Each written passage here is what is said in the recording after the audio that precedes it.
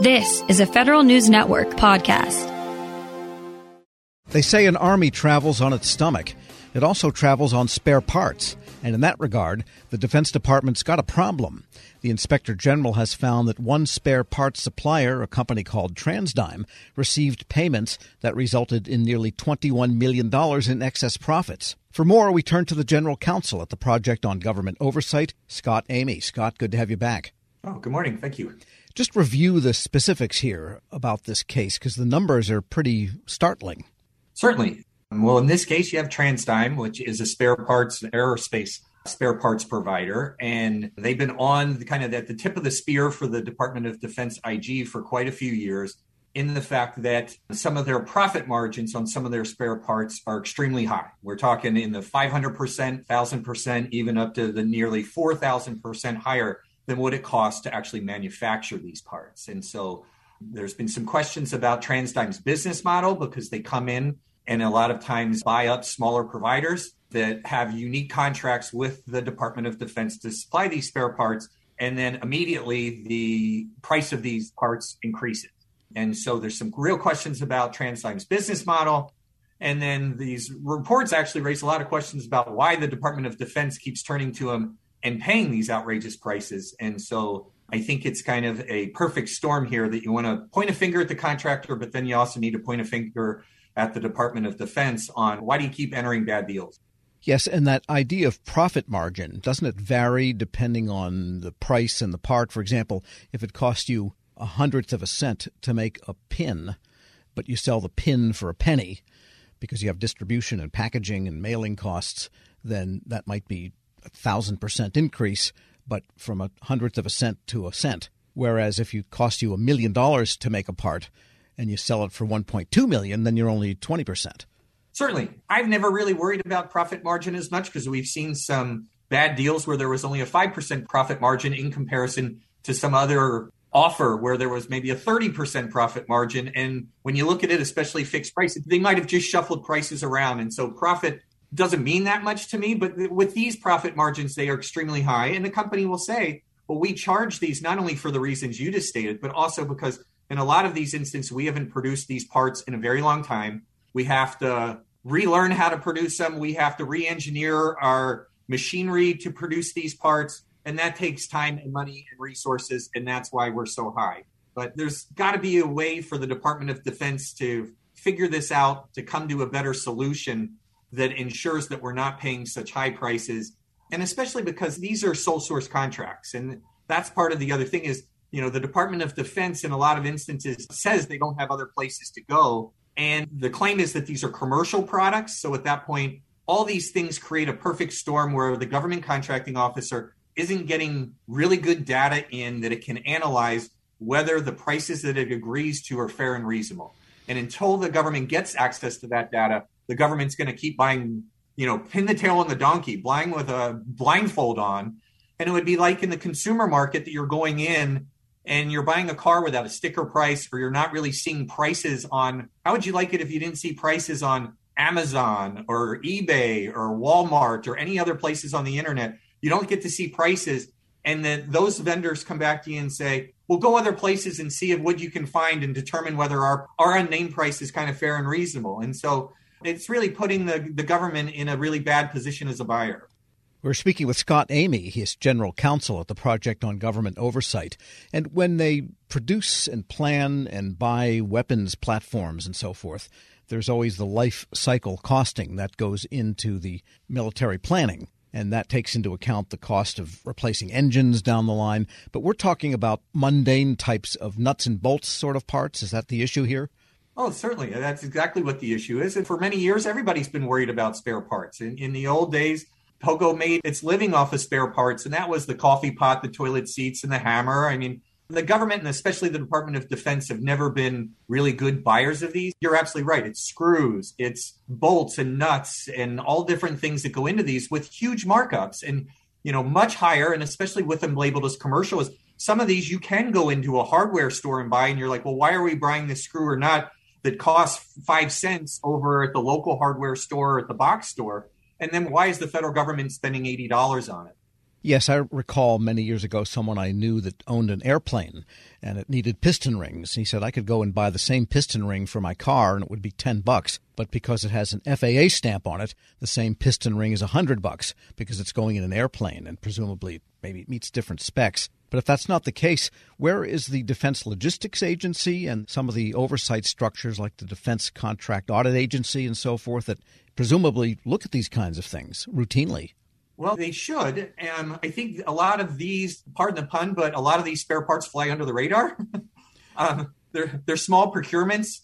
They're for a small quantity. And so that's actually how TransDigm, and it's just not TransDigm. I mean, we've seen spare parts horror stories and IG reports that date back, 20, 30 years. Even in the most recent report that the IG did about TransDigm, they talk about other reports that are 23 years old in which the Department of Defense didn't do a very good job. But it's also the access to information. And so the federal government doesn't have the best access. Like they have a list of things that the contracting officer should do to check off to try to determine whether the prices and costs are fair and reasonable. Well, guess what last on the list is? Like 8th or 9th down on the list is ask the contractor for price or costing data. And so a lot of times the contractor isn't providing that information to the government. The government is having to do market research, previous prices paid. They're having to look at other vendors and what they provide these goods or services to the government for. So the last thing is, now, if we were consumers and you had to do all this other pricing data without, going right to the direct vendor and saying, okay, how much do these shoes cost?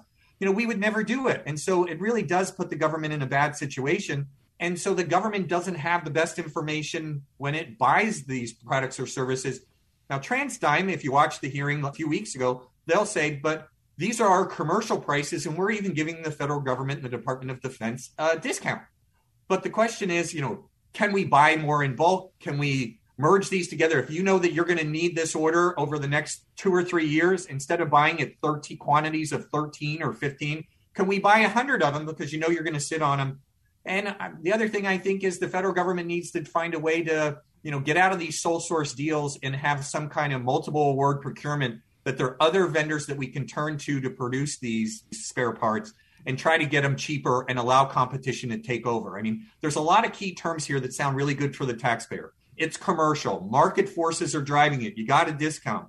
But at the end of the day, the IG's report from, I think it was about 3 years ago, showed that TransDigm overcharged or had excessive profits about $16 million. And this one comes out, the most recent report from December comes out and says the number was closer to $21 million and are asking for refunds. Now, 3 years ago, TransDigm provided a refund of that money. It'll be interesting to see if they follow that path and provide a $21 or $20.8 million refund today. We're in a situation where contractors are taking advantage of systems. I mean, we have systems where this data doesn't have to be provided to the government. These contracts are under thresholds where certified cost or pricing data needs to be turned over, where that's where you really can get in and see exactly. They've certified what this actually costs. The government can see that and we can buy smarter. Unfortunately, these are mostly under that radar and we're not seeing that type of information. So the government is really kind of buying with a question mark behind it. Because often you can find similar looking things that might be made in China or Thailand or Vietnam, and they're not really the same grade. Is it fair to say that at least with TransDigm, there is accountability for the quality and provenance of the part? Certainly. And there's been a big effort even with the Trump administration and now with the Biden administration to buy American. So I don't have a problem with that. We just need more people at the table to make sure that we're getting fair and reasonable prices. Because if TransDigm is saying, well, we're giving you a discount and this is a discount off of our market rate that we're selling to Boeing and Lockheed and Airbus and the other aerospace contractors out there, that sounds like we're getting a really decent deal. But at the end of the day, we're still overpaying on a lot of these things and we need to come to a better solution. Yeah. So it sounds like maybe then there must be some link between the supply base for these parts and some SBA program somewhere that helps get startups going for technical and manufacturing industries. Startups, and I think there was a lot of talk, especially by the DoD procurement official during the hearing, about reverse engineering some of these parts. Is there a way we can reverse engineer it? And there's all kinds of questions about proprietariness of these spare parts and the data rights of these spare parts. And, you end up in a legal jungle on who owns what here. But at the end of the day, are there other ways that we can produce these? I mean, a few years ago, I believe the Department of Defense was looking at buying a toilet seat cover again, and it was going to cost, an outrageous amount of money. I forget what the total was, but it was tens of thousands of dollars. And they were able to reverse engineer it. I think they 3D printed it for like pennies on the dollar. And so at the end of the day, the government came up with a better solution. And so I think that's what we need to do in these instances as well. Scott Amy is General Counsel at the Project on Government Oversight. Thanks so much. Oh, thank you, Tom. You have a great day. We'll post this interview along with a link to more information at federalnewsnetwork.com/Federal Drive. Hear the Federal Drive on demand. Subscribe at Podcast One or wherever you get your shows. Hello and welcome to the Lessons in Leadership podcast. I'm your host, Shane Canfield, CEO of WEPA. And today I'm thrilled to be joined by Melissa Bradley, the founder and managing partner at 1863 Ventures, an investment company focused on bridging entrepreneurship and racial equity, and accelerating new majority entrepreneurs from high potential to high growth. Additionally, Melissa is co-founder of Venture-Backed Eureka, a community where small businesses gain unprecedented access to the expertise needed to grow their businesses, and has more than 20 years of entrepreneurship, investment, and leadership experience. Melissa, welcome, and thank you for being here. My pleasure. Thank you for having me. Who is the first person that you remember looking up to as a leader, and what was it about them that inspired you? So there are actually two people. The first person personally was my mom. She was a single parent. And what I realized is that she was the leader of our household, but she was also the leader of our community. She was a staunch advocate for children's rights in public schools, making sure that we got a quality education. She was a staunch advocate around rights for renters. We were not in a financial position that we actually ever owned a home, but she made sure that people who lived in various types of housing, we were in regular housing, the people who were in regular housing, public housing, she made sure that their rights were advocated for, and really just always kind of looked out for, I'll use air quotes, the little guy, although we were the little guy. And then I would say she was a huge advocate of older folks. As part of her job, she worked during the week in a full-time job and then cleaned houses on the weekend, but also took care of elderly folks and a staunch advocate for elderly rights. So that was probably the first leader. And then I would say the second leader that really came about professionally was a woman named Crystal Gaskins, who actually ran a headhunting temporary firm that I ended up spending about a year at. I quickly realized that was not my calling. But in a world where you are constantly managing the powers that be that want to hire all these people and move people around, and the folks who are sometimes in vulnerable positions and obviously seeking a job, she would always manage to treat everyone with the ultimate respect. And part of the business was actually managing hotels and getting service workers to show up. And that's a tough job, right? To try to motivate people who barely are getting paid enough under not great conditions. And so she taught me three things. She taught me how to be a motivator, and that recognizing leadership is not mandating, but motivating. She taught me that leadership is not just reporting up, but also reflecting and supporting those who may be underneath you from a hierarchical structure. And she also taught me that leadership was not about money, but it was about producing positive outcomes for whoever your customers were. And if you did that, then obviously the money would come. How would you describe your leadership style, and how has that developed over the years? I would describe it #work in progress.